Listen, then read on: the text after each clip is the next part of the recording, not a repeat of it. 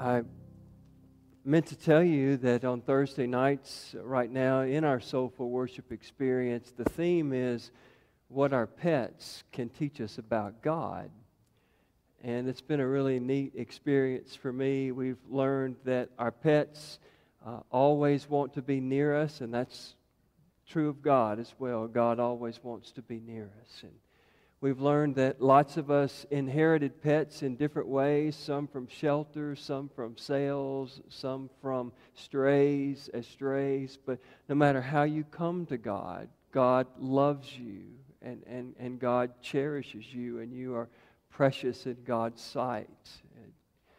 Just in the same way that when pets come to us in different ways, we still love them. And then last Thursday night we learned that if you have a pet and if you have a bunch of pets, there are really only two rules for being a pet owner. You want your pet to listen to you when you talk, and you want your pet to play well with others. And isn't that true of God? God says, I want you to love me, I want you to listen to me, but I also want you to love others, your neighbors, as you love yourself. And so we're going through that series on Thursday night. So if that piques your interest at all, I hope you'll join us.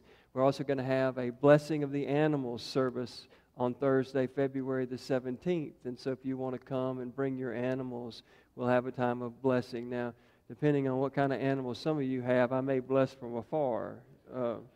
But we'll bless whatever you bring to us. Today's scripture is this passage of scripture from Jeremiah chapter 1, verses 4 through 10. And the title of the sermon today is Fear of Failing. Fear of Failing.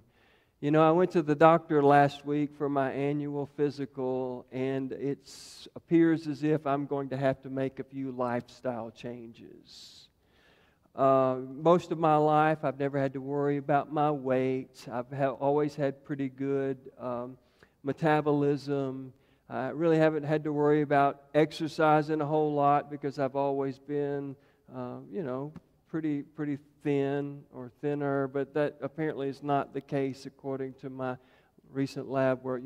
Up until, I guess for most of my life, my idea of fitness has been fitting this next piece of food in my mouth, But apparently that kind of fitness doesn't help your blood work.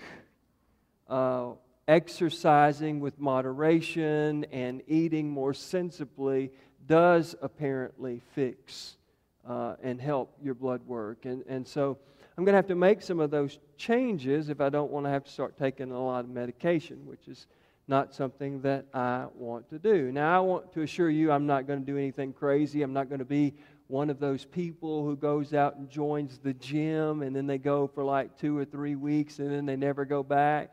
That is not me. But I am encouraged, however, to know that if I were to decide to go to a gym, that there are a lot of Christian gyms in the community. And as a pastor, I think that I'll try to join one of those CrossFit gyms. You see what I did there? No. But I am going to have to start making some changes.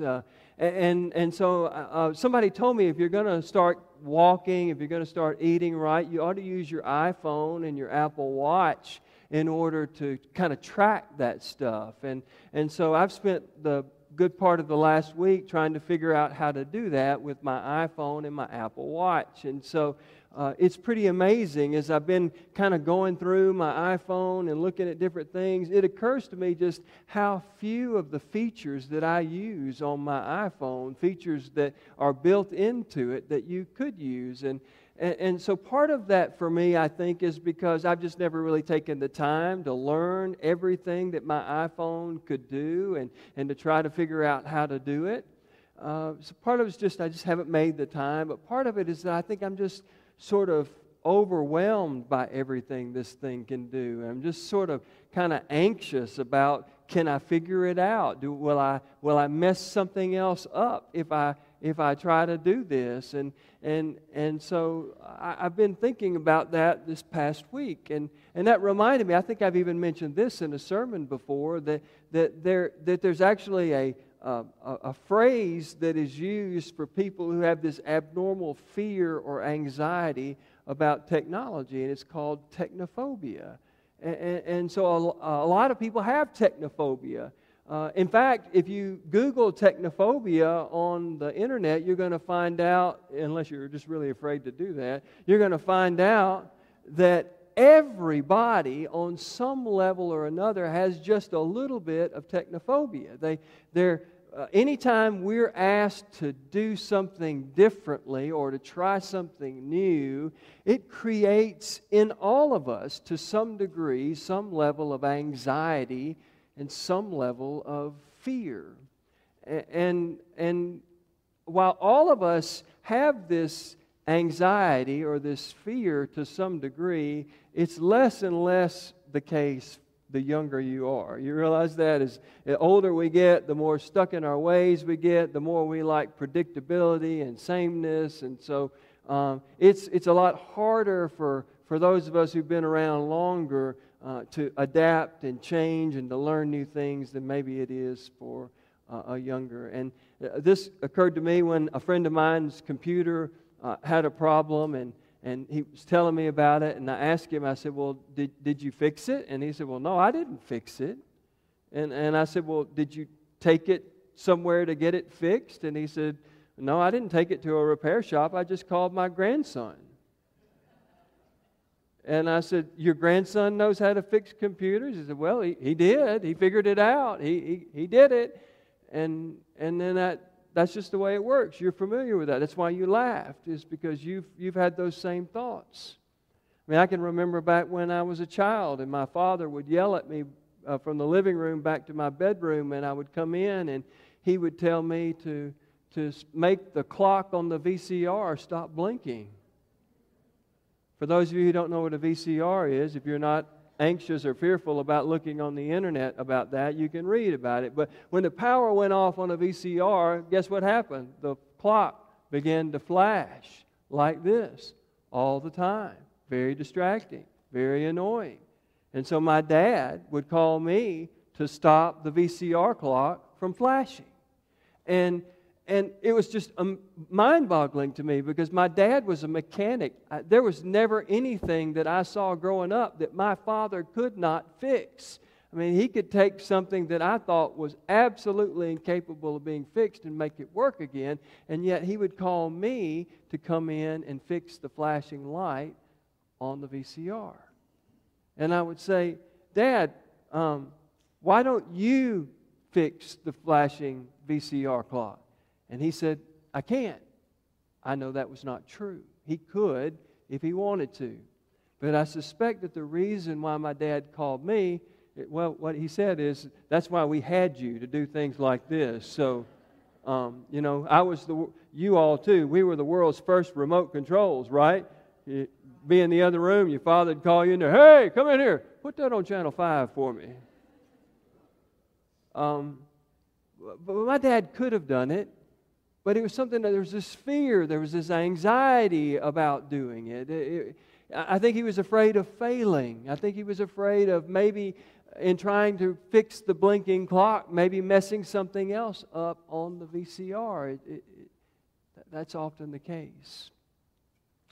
In our passage of Scripture this morning, the Lord has reached out to Jeremiah, and the Lord has said, Jeremiah, I want you to go and to proclaim the Word of God. I want you to go, and I want you to be a witness to all the nations. And Jeremiah objects. Jeremiah resists.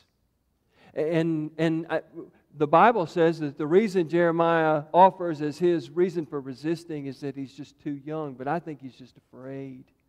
He's afraid of failing. He's afraid that this might complicate or mess up something else in his life. He's afraid that because he is so young, that if he were to do what God wanted him to do and to proclaim His Word and to witness to all the nations, that nobody would listen to him because he's just a kid.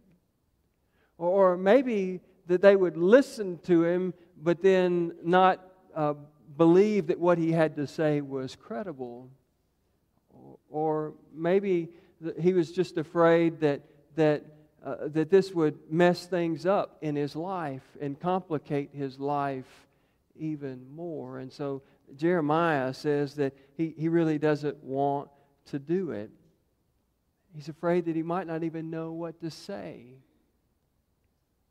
And so God responds to Jeremiah.